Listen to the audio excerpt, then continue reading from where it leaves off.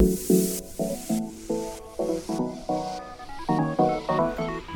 in the margins of medicine, it's the Shortcoat Podcast.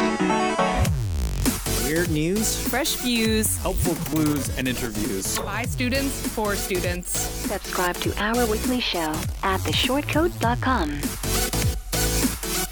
Welcome back to the Shortcoat Podcast. I'm Dave Etler. More importantly, I'm here today with my illustrious co-hosts, fresh from their battles with medicine and medical education. Say hello to Amy Young. Hello. Why are you laughing, Amy Young? I'm just excited to be here. Oh, is that? All right. Joy. Also with me is Aline Sanduk. Hello. And we have Mark Mubarak. Hello. Guys, I think you would agree with me that medicine is hard. And it's not just because of all the learning involved. From medical school all the way till you hang up your reflex hammer for retirement. Medicine proposes career challenges, emotional challenges, motivational challenges. So being the best doctor you can be isn't all about what you typically learn in medical school. So when you need some extra help, you might turn to a mentor, an advisor, for some, a coach. So with us today is remotely is Dr. Maggie Carey. Dr. Carey is a leadership coach for healthcare professionals, mostly in executive roles, right, Maggie? Yep, that is it. And she also speaks nationally and internationally on topics of leadership development, emotional intelligence, management skills. She's a family medicine doctor with faculty positions at Georgetown University and George Washington University. And she is also on the University of Colorado's Denver Business School's Executive Advisory Board for the Center for Health Administration. Man, that sounds fancy. Sounds like a government title, It really does. And full disclosure, I've known Maggie for years. She's been a frequent attendee of the Harvard College of Medicine's Examine Life Medicine and Humanities Conference that Jason and I put on for the last 10 years. Hi, Maggie. Hello. Thank you for joining us. Glad to be here with such illustrious partners. Oh my goodness! Also here, I'm not going to acknowledge that because I don't want it to get to my head. You know what I'm saying? I don't want these guys thinking they're all that so early in their career. They are. They're awesome. Okay. All right. Also here is Georgetown medical student Jack Penner. Jack is one of Maggie's clients, but as a third year student, you're still third year, Jack? Yeah, still third year. So as a third year, Jack, you're not the kind of client Maggie usually works with, are you? No, I'm definitely not one of her typical clients at all. What? Usually works with healthcare professionals, and I am just on my way to being there. What made you seek out a coach originally? So it actually kind of happened serendipitously.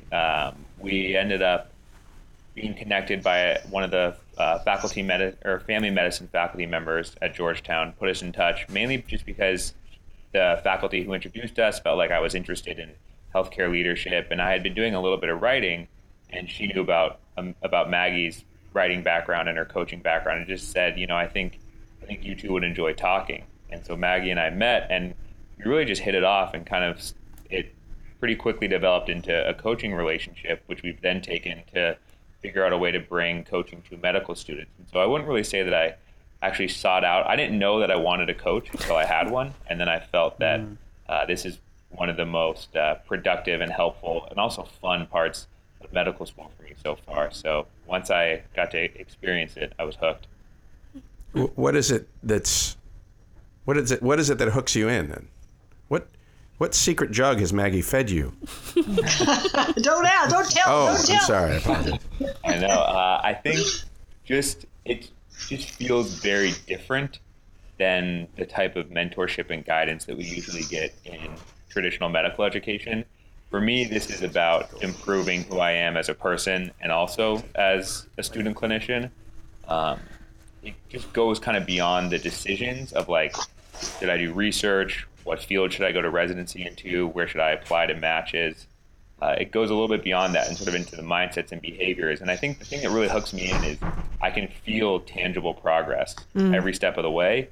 And that I think is just so rewarding as a student when you want so badly to develop into a good physician and also to kind of maintain balance throughout medical school between, becoming a doctor and also the rest of your life. And Maggie really helps to give me the space to kind of explore how I'm going to do all that in an environment that's a lot different than a classroom where there's grades and assignments and lectures.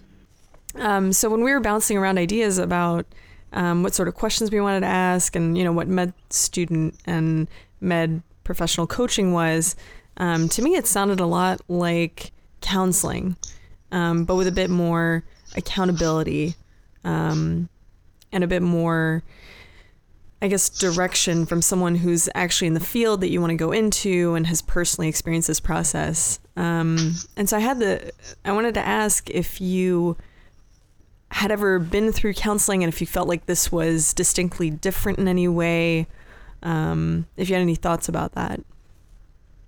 Yeah, I've never been through counseling in that capacity before, but I do see it as being much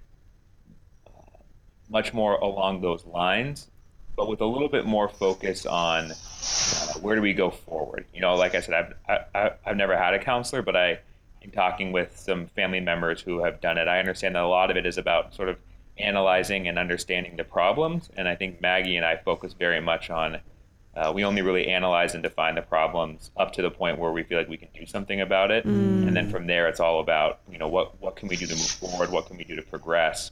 Which I think is very refreshing as a student, because I think most of us medical students can kind of get wrapped up in our own heads a little bit and start to overanalyze and dwell on things. And I have felt like coaching really kind of pulls you out of that vicious cycle of just ruminating on stuff in your head and really brings you towards action and doing something and moving forward.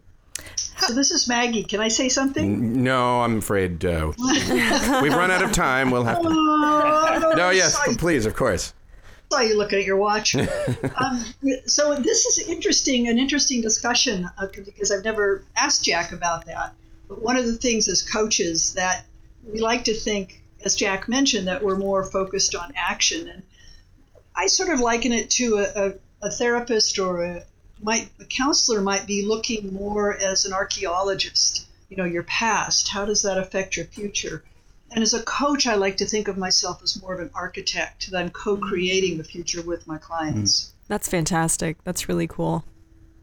Can you tell us a little bit about the process, Maggie, when somebody comes to you and you agree to, sort of get into this relationship, and how does it work? How does it start to play out? Well, as you heard, Jack was an unusual. We sort of fell into each other's laps. Yeah. And most of my clients, I work with large healthcare organizations, and it's usually the organization that will bring me in. I'm moving from coaching mostly individuals to coaching teams or coaching an exec and his entire team, because I think that the key and the challenge in healthcare is really about transparency and being open. And are you familiar with the hidden curriculum? We hear about it sometimes. For our listeners, why don't you just define it for us? No, tell me how you think of it. Tell me how you think of the hidden curriculum. Well, I remember discussing, we kind of had a couple courses here. We have something called Medicine Society, which discusses, the interface of our personalities and values with healthcare in America and the world.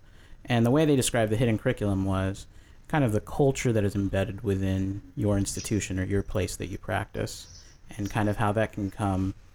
It's never spoken directly, but the kind of the hierarchy can exist, or the unspoken expectations that might be there, those types of things that aren't ever explicitly mentioned but ought to be understood, and the dangers that come with it. I went to medical school and found that the thing that was the hardest for me, because I'm kind of a free spirit, I don't like to be told what to do, unlike all the rest of you, right? I love being told what to do. It's very freeing. Don't we all love it? Yes. What really did not work was blame and shame. And I remember one time I was on a pediatric rotation with two of my buddies, and the attending happened to be a woman named Rena. I forget her last name, and she's now dead, so there you have it. But she, you know what pimping is, right? Yes. I only recently found out what it stood for. Yeah, I once used that in a conference. I was speaking to a group of public health people, and they wrote up a comment, that word should never be used in polite company. So, oh my gosh. I now ask, do you know what pimping is? Yeah. It stands for put in my place. Oh, I didn't know it was an acronym. So, yeah, I didn't either. So it's supposed to be like rather than like an educational thing, it's supposed to show you how much you don't know. Yeah. Oh, yeah. By asking yes. you a question. Till there's a little puddle on the floor, How right? interesting. I thought it was just referencing like pimps. Yeah, and it was the idea of like, you have no control. I'm in charge. Yeah, I feel like either interpretation is people took accurate. That's so interesting. But yeah. But it's kind of a negative experience. And I actually said to this woman, I said, when you ask me in that way, it really causes me to get nervous and I can't ask right. And she blew up. She blew up and presumably told her husband, who was chair of pediatrics, and it cost me my honors grade. Oh my goodness. I love that you said that to her. Well, what was I going to say? But you know what? Who goes back to look to see if I get a pass or an honors in pediatrics now? I mean, and like I said, she's dead. So so it really does not matter at all. Her husband's still alive, but she's gone. Yeah. So I really, one of my values is fairness and to stick up for the underdog. And I really don't like that kind of treatment. And so in coaching, part of my work is to talk with doctors and say, I work with a lot of white male surgeons. I love working with surgeons because they're very straightforward. And part of the coaching is, so how's that working for you? Let me just tell you what I don't do. I don't do problem doctors. I did that in the 80s. What I do is physicians in leadership roles who want to get better. And so you asked for the process. The process is, first of all, we meet and we see if we like each other. I mean, we see if there's some kind of a match.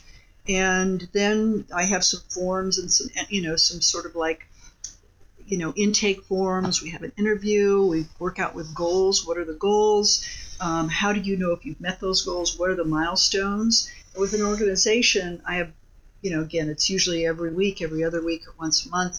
I like to do an on-site visit, which I call shadow coaching, which means I follow them around. I go to meetings they might be chairing or sitting at, and we can do just-in-time coaching right after. And usually I meet with them and their supervisor and maybe an HR person. So the coaching relationship with the individual doctor I'm coaching is confidential, but how he or she is showing up outside the world is discussed with people who are seeing it.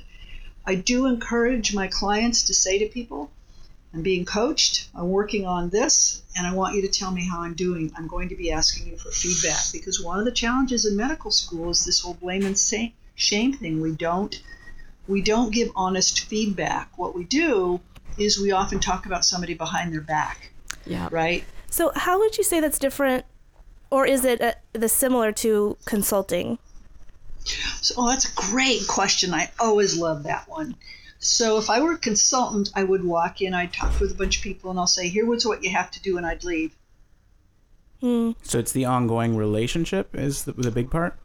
Right, and kind of embedded, and usually these are 6-month increments, and usually people go for 12 to 18 months, and then after that, there's sort of a consult, like I can be your honest partner, like I can be the devil's advocate and say, do you really want to do that?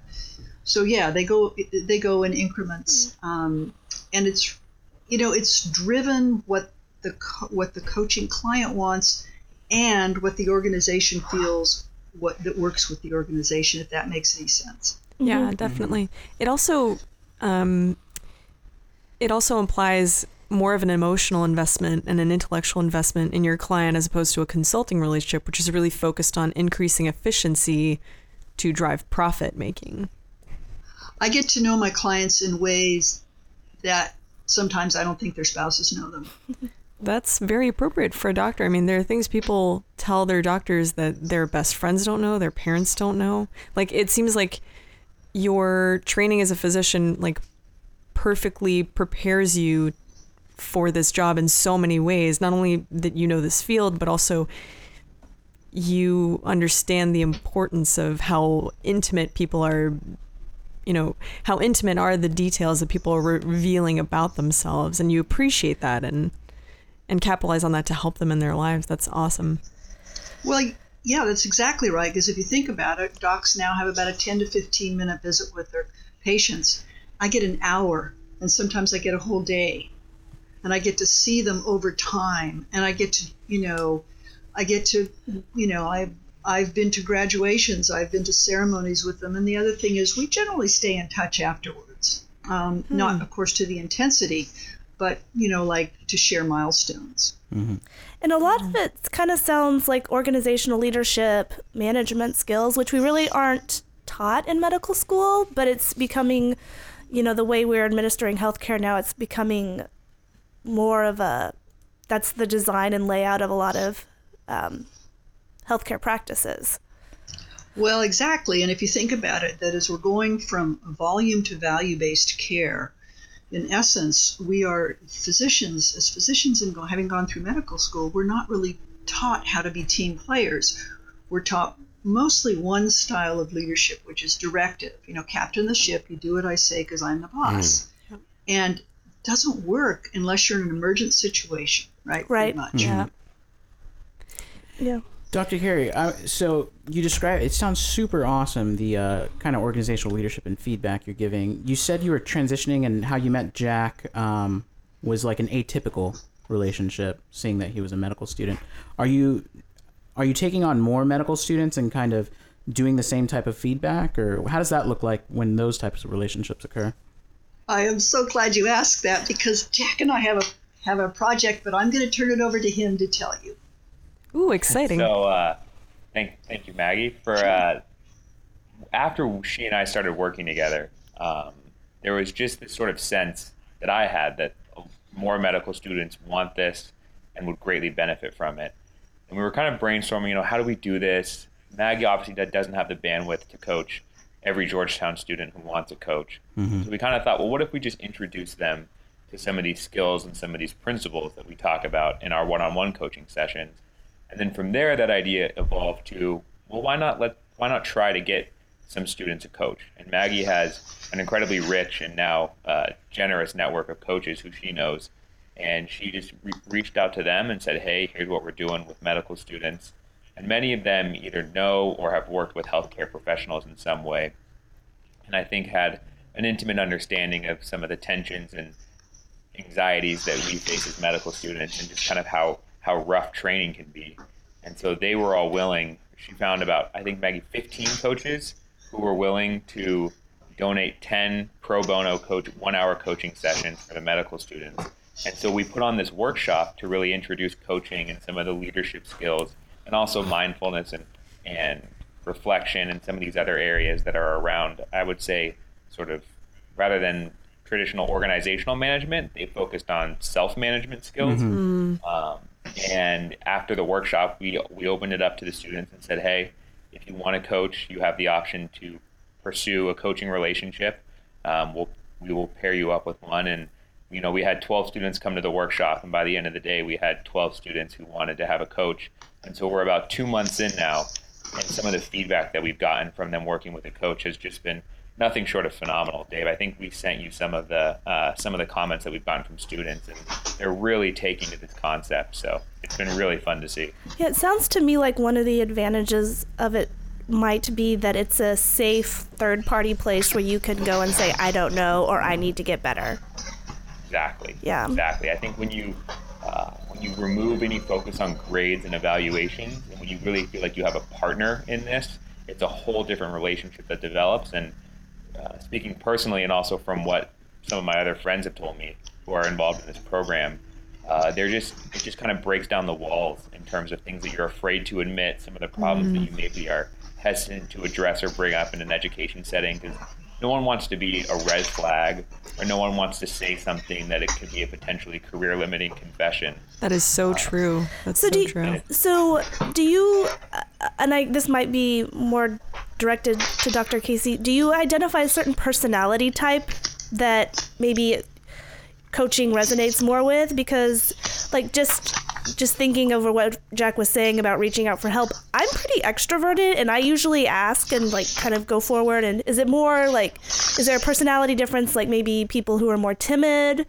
will reach out or find more benefit from your coaching, or do you notice any trends?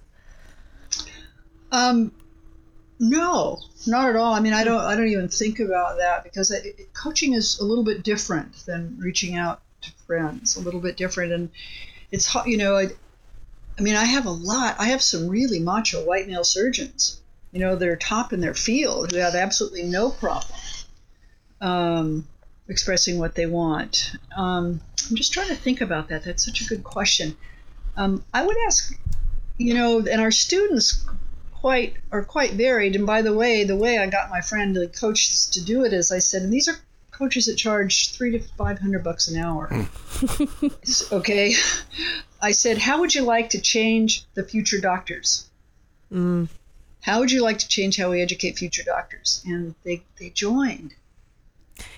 And that's critical. And I'm going to turn it over to Jack again, because I want him to, he is working with the students more, and I'm working more with the coaches, and ask him if he thinks there's a special personality type.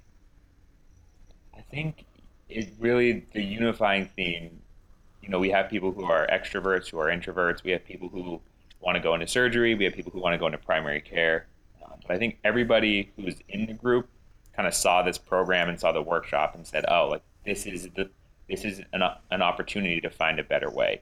I think like the one unifying theme is that people are a little bit frustrated or see a lot of gaps to fill in the way that we traditionally train student clinicians.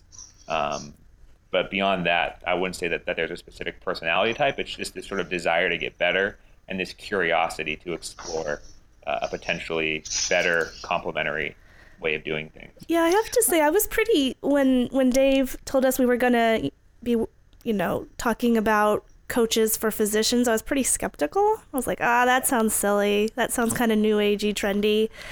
But in preparation for meeting with you guys, talking with you guys today, Dave forwarded us an article from the New York Times written by Dr. Gawande. It's from the New Yorker. Oh, sorry, the New Yorker. I'll post. That's okay. I'll post a link in our show notes at theshortcoat.com. Such a good article. A good article. And so that made me really appreciate, in terms of like performance, like doing a surgery, and the importance of having somebody observe and give you feedback. Really great article. If you haven't read it, you should. Yeah. Made me want to sign up for a coach. But then I so from what I understand from what you guys are saying, it's less kind of performance and more management type coaching that you do? It's performance is often part of it, but ultimately to be a good leader, you have to be a good person, and there's a whole field of adult development theory. And you go, this is getting a little wonky, but you go from me to my organization, to me to my office, to my organization, to the world. And what happens is you start being able to, as you advance, and some people do it without a coach, but you start being able to think of all the interconnections in the world rather than just it's me in my operating room or me in my practice. And I know it's hard to explain, but you really start thinking about the world and where your place is in it. Yeah. And I want to go back to the Say Something with the Leadership Development Program. We did a whole lessons learned piece. One of the critical pieces first of all, it was on a weekend, it was voluntary. We just funded ourselves. We just did it ourselves. And I declared it a no title zone. I said there will be we're not going to use any titles. And if anybody uses Dr., Mr., or Mrs., you have to put $1 on the table to. Oh dear, you're going to be turning the whole paradigm upside down. Now, here's what's interesting. Jack kept calling me Dr. Carey, but after this, he's now calling me Maggie. He had to pay $2. We only got 3. One of our. But $3 on the day, and 2 were from me. So we, by creating that, now with my clients, my regular clients, it's a little different than that, right? But it's still about. So here's an interesting thing you may not. Do you guys know what imposter syndrome is? Oh yeah, we're very familiar. We all suffer from it. Okay. That's when I ran another program, national program for the Veterans Health Administration for their doctors, I hired external coaches because I didn't have the bandwidth. And I remember 2 of them saying to me, I have never seen such an incidence of imposter syndrome. And these are fully fledged doctors out with successful practices. We physicians have a higher incidence of imposter syndrome than most That's people. Demoralizing. I was hoping that I would get to a point where I was over it. Well, that's where coaching comes. Yeah, okay. Yeah, and just to speak on the topic of imposter syndrome, one of the amazing consistent feedbacks that we got from the workshop from students was we did an exercise in what's called polarity mapping, and this is maybe getting a little wonky again, but polarities is this idea of there being two competing tensions that rather than choosing one or the other, you need to learn how to leverage both of them to get the benefits of each side without leaning too far in either direction when you start to tilt into the downsides of the other one. And so Maggie had first introduced me to the concept of polarities during one of our coaching sessions, and I just fell in love with it. And during the workshop gave a talk on sort of leveraging polarity tensions for students. And then we took them through an exercise, and every student took on a variation of balancing professional and personal in terms of the polarity tensions, whether it was how do I balance school and social life, how do I balance my career desires with my desires to be a friend or a husband or a wife or a father or a mother, or also just like kind of how do I stay sane while also become a good physician. And I think as we walked through this, everybody was looking around the room saying, it's so nice to realize that I'm not alone in this. And just that right there for students to kind of go from this idea of thinking that, you know, I'm having these problems and it's only me, everybody else around me is doing fine, to realize like, man, we're all in this together and we're all kind of going through the same process. I think it builds a lot of community around students that oftentimes isn't there because maybe on some level there's just this competitive environment, or we don't want to be vulnerable, or we don't want to, you know, admit that we're the one who's having a hard time when we think that everyone else around us is just this sort of emotional strong wall. I have to say, this idea makes me crazy because Maggie, I'm sure you relate. You know, we both have a number of years in medical education at this point, and I hear this all the time. You're totally speaking our language right now. I mean, it's I hear this idea all the time, like you know.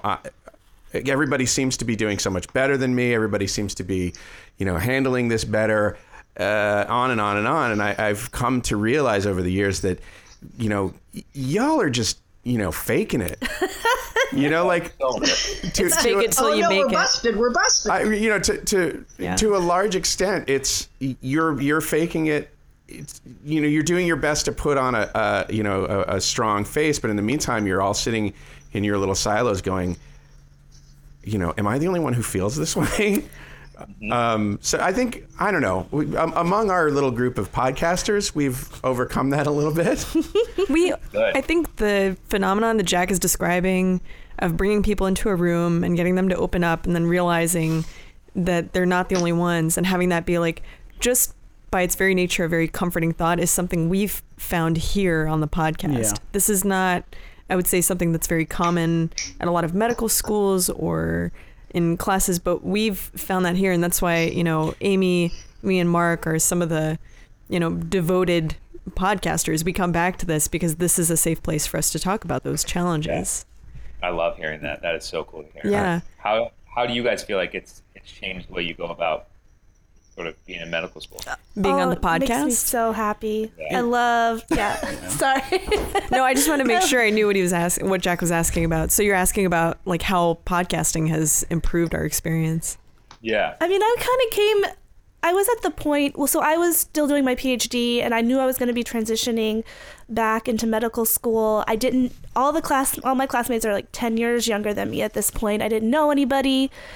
And I kind of wanted to do something that would like help me reintegrate back into the medical culture, like the medical student culture.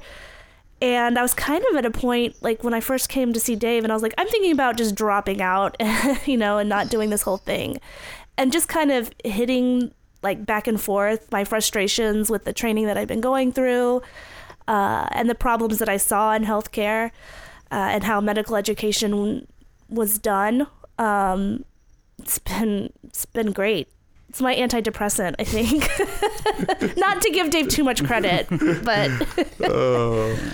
we got a patent you, Dave. Yeah, well, you know, literally broadcasting vulnerabilities kind of changes the culture of our school, I think, in a big way. So I think the podcast has been an awesome avenue for that.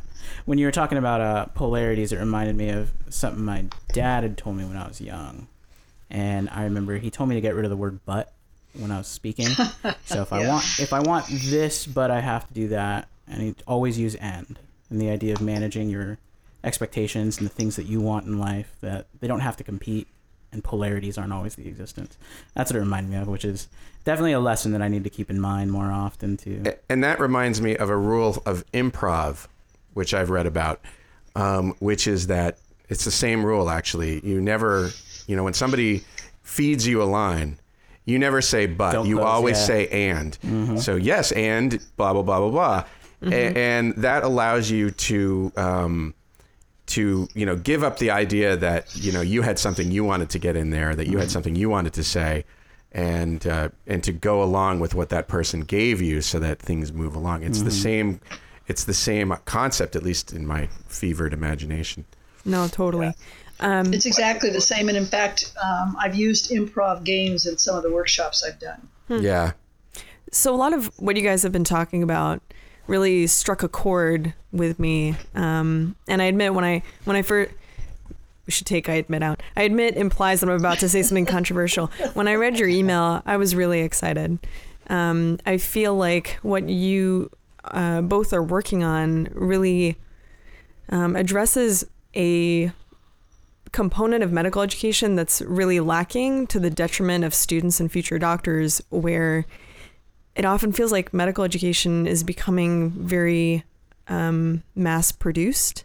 And I often felt in medical school, not because my professors didn't do a great job teaching or administrators don't care, it just, the very nature of the process of making doctors often feels like you're part of cattle.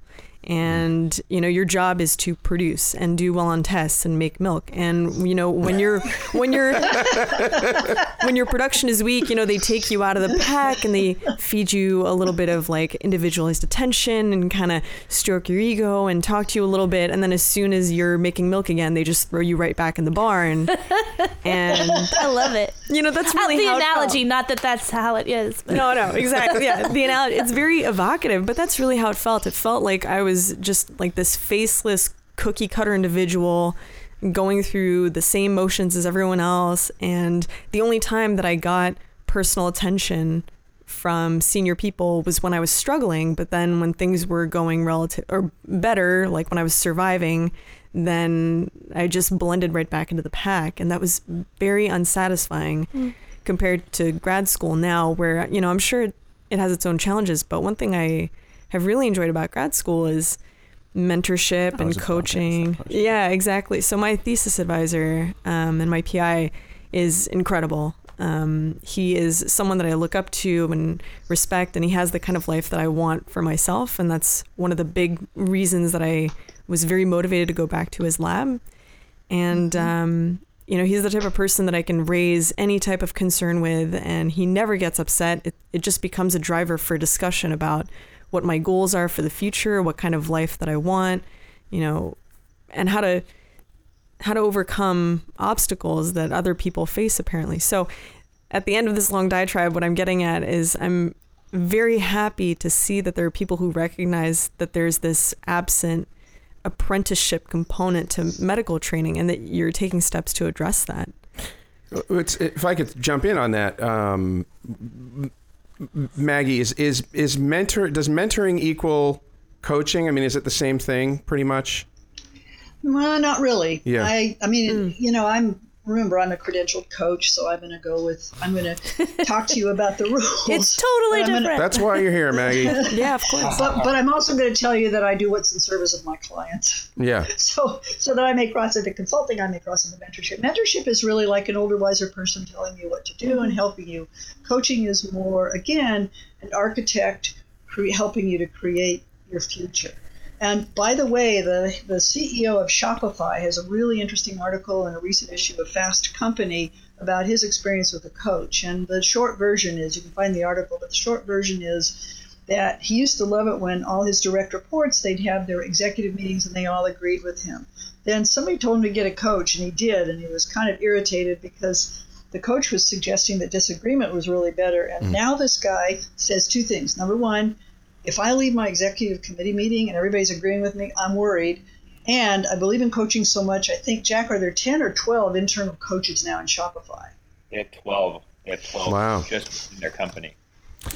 Yeah, I totally get that. That makes a lot of sense to me. In fact, I've heard there's all kinds of complex arrangements that you can come to, like to make sure that you're getting, not just groupthink, but actual actionable feedback from people. Things like, the 13th man hypothesis, where you always make sure that one person is assigned to be the person who says, yeah, I don't know if that's going to work. You might want to think about this kind of thing. So it's interesting to me to hear of this company that is like, sort of integrating coaching to make sure that people aren't just, yesing their way through this, process of running this company. That's really interesting to me.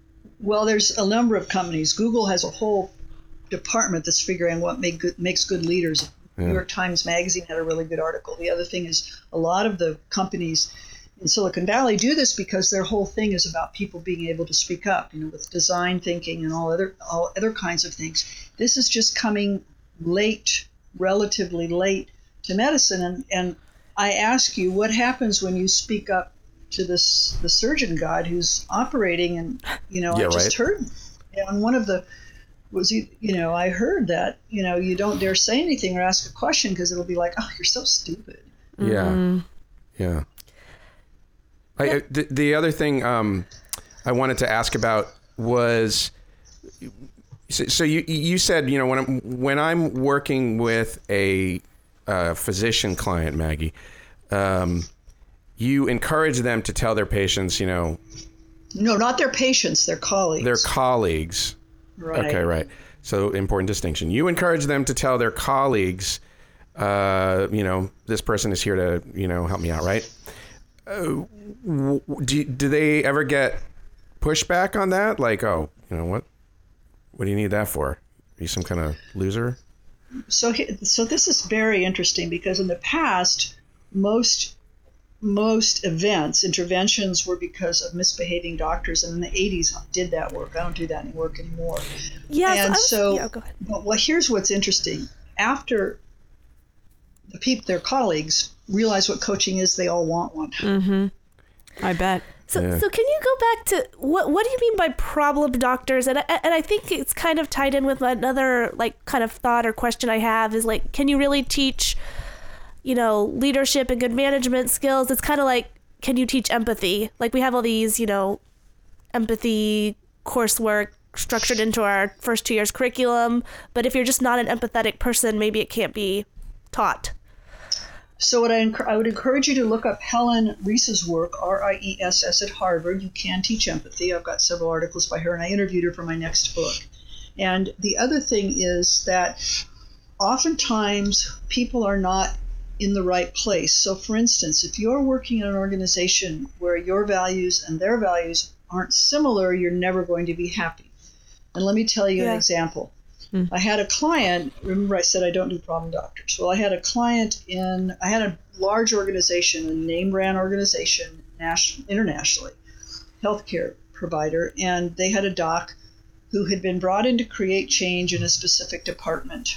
And that's exactly what he did, but he did it in the way that was done in his Northeast famous medical school, which wasn't the culture of this particular organization. And so he really angered a lot of people. He burned a lot of bridges, including the wife who's a doc, of one of the leaders in the organization. And so my work with him, he got put on a performance improvement plan, or a PIP, and I had to meet with his supervisor and with the HR people. But one of the things he realized was his values were much more those of a startup organization, not this 100-year-old, firmly established healthcare organization. And he ended up leaving of his own accord. He does not know how close he was to being fired. And he went into another organization where he is much happier, right? And one of the things that we've discussed that he did, he went around and said, apologize to everybody, and thank them for they're helping him. And so he left under good circumstances. That's amazing. That's a really interesting story. Yeah, I kind of wonder if coaching would come in handy for residency selection, because I think some of the burnout with ER docs and other things is what you might be interested in initially maybe isn't really compatible with your skill set or what you're wanting out from your career? So I'm going to ask Jack to talk about that because he just took an assessment that is designed for medical students. It's a variation of a very famous assessment called the Hogan. It's designed to help medical schools, medical students, and residents. So go ahead. And Jack, we just got the results yesterday, so we haven't had a chance to debrief on it. But go ahead, Jack. Yeah, I think you bring up a really important point here, and I don't know if that was Elaine or Amy who brought up the cattle analogy, but there's this idea, and I think that we all kind of get fed as medical students that you should just try to go to the program that's the best one you can get into, and then we all kind of cross our fingers and say, well, I hope that program ends up aligning with the type of physician that I want to be, and it ends up paralleling what my values are and what I want to get out of my training. And I don't think that there's enough sort of reverse engineering of that process and starting with saying, okay, what are my values, what's important to me, and then moving forward from there. And then also adding to what are my values, saying, where do I work best? Right. That's where this Hogan assessment was really helpful. Just in skimming through the results of it, it tells you areas where you might struggle in terms of leadership positions that you might be in, what you need to look out for when you get stressed or when you're under sort of a low sleep condition, or whenever things are getting, a little bit out of control in your own head just because of the demands of residency. It tells you what to watch out for in yourself. And all these things really come back to this idea of getting a little bit more connected with yourself. Yeah. And I think that we don't have that enough in medical education. And I think it costs us both as individuals who are going through this process, but then also when we get out into the world and we're practicing, if we can't connect with ourselves, I think it's a lot harder to end up connecting with our patients. And I think patients suffer from that too, where they get this detached, impersonal care. Absolutely. Yeah, I have to say, for just personally, in my experience going through clerkships, I have really enjoyed the trauma, surgery, emergency medicine clerkships, because it's just these major life events, very definitive work being done to immediately, hopefully help someone's life, survival. And I'd go home and I'd tell my husband, I think I want to do surgery. I think I might like doing emergency medicine. And then he said, Amy, but you're such a planner and you're so organized. You have an agenda of everything you're going to do the next day. How are you going to do a career where you don't know what's going to come in the door the next day? And that's true. So even though I've liked these short, kind of brief experiences, I don't know. I'm glad that I kind of stepped back and kind of thought, wait, as a career day to day, am I gonna be able to sustain that level of, investment activity, whatever you want to call it? There's so little protected time, I think, in medical education to figure out who you are and where you want to go, which is, it's really interesting to me that, you at least, you get to your fourth year and now all of a sudden it's time to figure out it's not enough. You get maybe, in our case, you get a total of couple of months, maybe? Basically a couple of months of clerkships outside of your core clerkships, the ones that everybody takes to sort of, quote, explore. But it's really not enough time to experience everything. So you have to there's a leap of faith that you're... There is. I want to know about this Hogan assessment. Is this something that anybody can take? Is this something anybody can find it? No, but I will make an introduction if you want with Dave and the guy who owns the company, and you could maybe have him on to talk about it. Oh, that would be really interesting. Yeah, this is a really cool instrument for medical students. He works with a few medical schools, and again, we're sort of doing this to see if Georgetown would be interested in doing it. But I'll make the introduction, and you really should hear from him. I appreciate that. That would be awesome. Yeah. It is incredibly thorough and just incredibly helpful in terms of defining and getting a better understanding of yourself. Because I think there's this idea that if I work hard and go to the best place, then I will be happy. And I don't know if that's the most successful way to go about the process. I think a better way, and what I feel like coaching and these assessments help with, is you figure out what is going to make you happy, and then you look for the places that are going to help complement that, and that's where you should go. Yeah, it seems like a lot of medical education is built on kind of grinding everyone down into the same little key to fit into the same little keyhole. But the fact is that the profession you're going into, unlike in any other place in your life, you are now the person that everyone works around. And, and it's a weird cultural shift because for most of my life, I have had to figure out on the fly what aspects of myself I need to play down and what personality traits to play up in order to have a successful interaction with people. And I'm realizing that as a doctor, like, it doesn't matter what about you people don't like. They will get over it in order to have access to your expertise. And that's not a cultural shift that any part of medical school prepares you for. If medical students aren't given an opportunity to think deeply about what their flaws are and what makes it difficult for them to interact with people, then when they get out into the real world, they end up antagonizing a lot of people around them because they've never taken the time to address those flaws.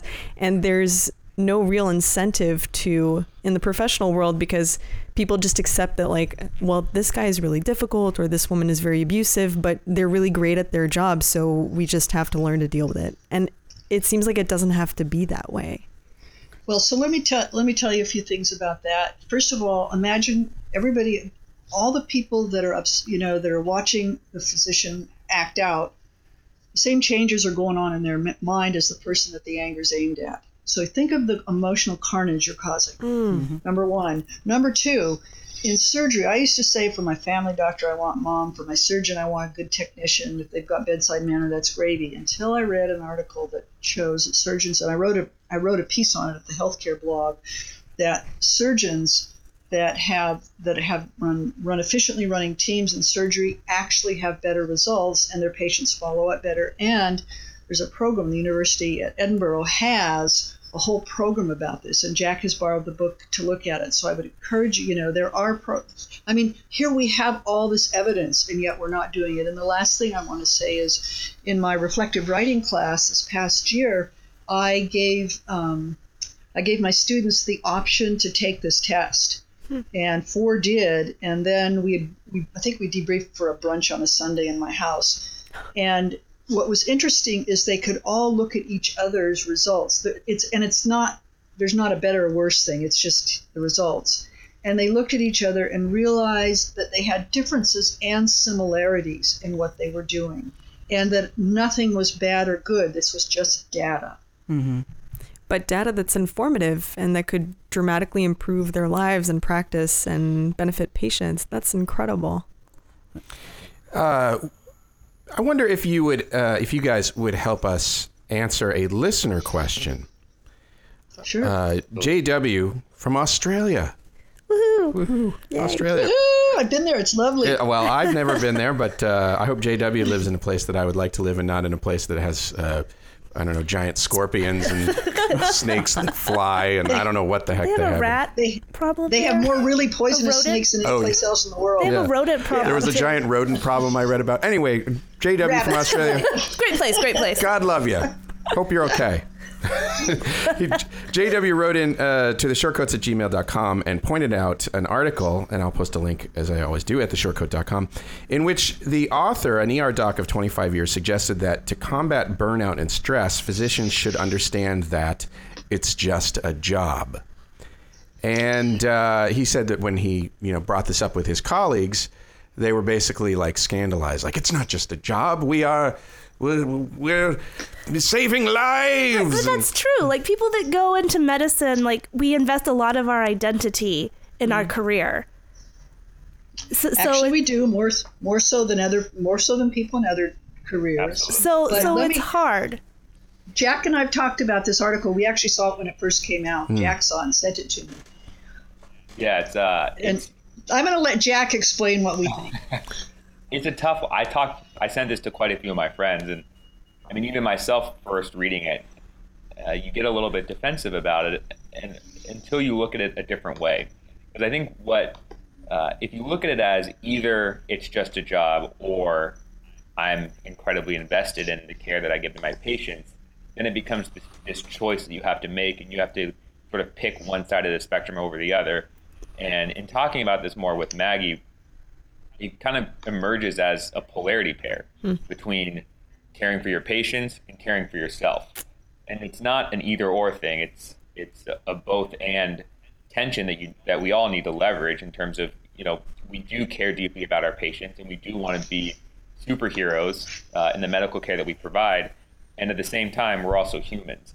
And so I would just say, I would think about looking at it and ask ourselves individually, what are the benefits of caring deeply for my patients? What do I get out of that? And then also ask myself, what are the benefits of taking care of myself? If I care deeply for my patients, they feel connected to the care that they receive. They're happy with their medical experience. They may have a better post-operative course, or they may just end up healing faster or quicker. They may just have a better relationship with medicine overall. When I care for myself, I can help avoid burnout. I can also, sort of maintain the other relationships in my life that are important to me. And if I drift too far in either direction, whereas if I say it's just a job too much, then I start to sacrifice the care I give to my patients. And if I drift too far into the professional side of things and start putting too much into my patients, then I end up having nothing left to give and I end up burning out. Yep. And so I think it is just a job, and it is an incredibly meaningful job, and we have to kind of each find our own balance point between those two to deliver the best care right now and also over the long term. Yeah. I feel like there's some pillars of medical education that may lead some folks to hold, at least subconsciously, that kind of we save lives and this is the most important thing that I do in my life. Med ed, at least, typically draws a really strong connection between medicine and service to mankind. Yeah. Right. And there's this idea that you must be compassionate above all else. And the long hours that are required, while in the meantime, we tell people to stay well-rounded, the sacrifices of family and friends and lifestyle that seem to be required. I always get worried about these guys. I want them to... It's kind of promoted in a weird way, though, coming in. I think the intention, when you go into medical school and orientation, it's going to be difficult, it's going to be hard, and you keep getting these waves of you're going to suffer, it's going to be so terrible, but it's okay, you're here, and which is good. I think that's the intention. But sometimes I get this sense of there's almost a sense of martyrdom that comes with being a physician. Of totally. if I'm not hurting, then I must be apathetic and lazy. I'm well rested. Yeah. I haven't worked hard enough. And again, it goes back to that previous conversation of looking around and the dangers of being in isolation to others' vulnerabilities. Of So I'm gonna make a comment on that again. Sorry, you have to put up with me. No, do. But your generation, not yours, Dave, because we're in the same generation. But sorry about that. But the younger generation is changing this, and let me give you an example with a client. This is a practice that is it's a specialty practice. It's very much patient-oriented. I mean, it really is. We get along very well. And it was started mostly by men, and now it's kind of morphed into most of the docs. There's, about 4 dozen docs are women. And they sent out a survey to find out how much people wanted to make, right? How much do you want to make? Well, it turns out they wanted to make, the younger ones, which is what most of the docs are, wanted to make 2/3 what the older docs had wanted to make when they came in. Yeah. And the older doc the one who was involved with the survey was just blown away. He said, wait a minute, this isn't how my generation worked. So I'm going to say that I think things are changing with millennials. And I hate to use that term, but there you have it, with the new generation. For the better, in my opinion, for the better. I think we really question the way that medical schools assess us students. Rather than this idea of whoever works the hardest is thus going to learn the most and be the best. I hope that in the future we start to maybe just change the paradigm, like you guys said earlier, and say, the medical student who can best take care of him or herself while also delivering high quality care, or while also learning the material in an effective way, is going to be the better physician in the future. Because I also think that, the way that the healthcare environment is changing, where patients are more involved in their care, and where there's a lot more of an emphasis placed on the ability to connect with your patients and to sort of meet them halfway in producing, in co-creating a care plan for them. There just needs to be a better understanding and a better ability to take care of yourself, because those sort of interpersonal aspects of patient care suffer when you are tired, when you are sleep deprived, let alone the mistakes that you make. Right. So I think that there's a lot more consequences for running in the hamster wheel the way that we are these days. Yeah. There seems to be this ongoing balance between identifying things about yourself that are true problems and need to be worked on versus accepting them as just part of who you are and learning to position yourself in a way that those things become a strength. And Maggie, when you mentioned about culture and the differences between older and younger generations, the thing that came to mind when you said that is when I think back to the 50s. And even though I wasn't alive then, it's pretty well represented in culture and media and books and things like that. And when people romanticize the 50s, I don't understand why. Because yes, our country was very prosperous and people had a high standard of living and it was a very fashionable era, but it was also extremely conformist. And anyone who was eccentric, was often like shipped off to get a lobotomy. Anyone who, expressed any kind of artistic tendencies was, viewed as weird. And it's like the stark contrast to today where people, aren't afraid to say like, listen, this is just who I am and I'm working on it, but I'm also okay with this. I'm doing my best and that's all I can do. Mm-hmm. So the cultural what do you think changed between the previous generation and us? There was a value shift that's starting to come to a head and be apparent in surveys and things that we want and the expectations of our pay. And I think our pay expectations have gone down, but what's gone up very much so is that desire for work-life balance. Quality of life. And personal satisfaction in your work. Yeah. The AMA is, pushing from 16 to, 28 hours or something like that per shift for residents. And that's, if you talk to an older doc about it, they say, it's no big deal. You guys should be stoked. You have an 80-hour limit. And the general idea among students now and residents is, I don't know about that. That doesn't sound very balanced. What do you think caused that shift in value? I have a theory, but I want to know what it is. I could tell. Let's hear your theory. Tell me your theory. I don't know. I have no clue. So we're 8 years past 2008 when we had a pretty significant housing crash and recession. And I was about 20-ish at the time, looking around, seeing people in my community, and I was working, and I had this idea of, I had no idea I wanted to go into medicine at the time, but this belief of if I work hard and if I just chug away doing 60, 70 hours a week, I'm going to have a good life in my 60s. And it's kind of this delayed gratification. It's all going to be worth it. And I think a lot of people saw that in their parents, in, people that they valued and wanted to emulate. And they kind of saw the burn of, these 401k retirement accounts just getting wiped away, just getting demolished all in a huge couple years. And that slow recovery. And that's actually been happening much longer than before, than 2008. Oh, yeah. And you could be right on target there. I mean, people just sort of see the costs of being so emotionally invested 100% in their work to the detriment of the rest of their lives, and be like, oh yeah, I saw my parents do that. Doesn't seem like a great idea. I guess I could buy that. What do you think, Maggie? I don't know. I also think that it's kind of okay now for dads to stay home. It's okay for dads to want to get back to the kids' soccer game. I mean, I grew up where my dad's work. My dad was an aerospace engineer. He was on the road, right? He didn't really come to school events. And I think that this current generation was raised by moms who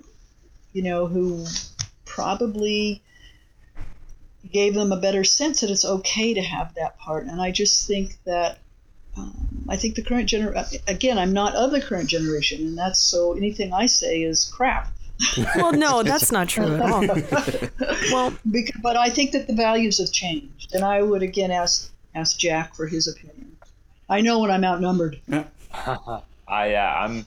stumped. I think, I see among my friends the same desire of, yes, I want to be happy down the line and I want to set myself up for success then, but I'm not sure that it's always going to be worth it, and that I'm definitely going to get that payout that I'm trying to get. So I might as well do my best to also maximize whatever I have going on right now. And I think there's also, granted I am from California, but there's this big movement around mindfulness and presence and living in the moment and learning how to be happy in the moment.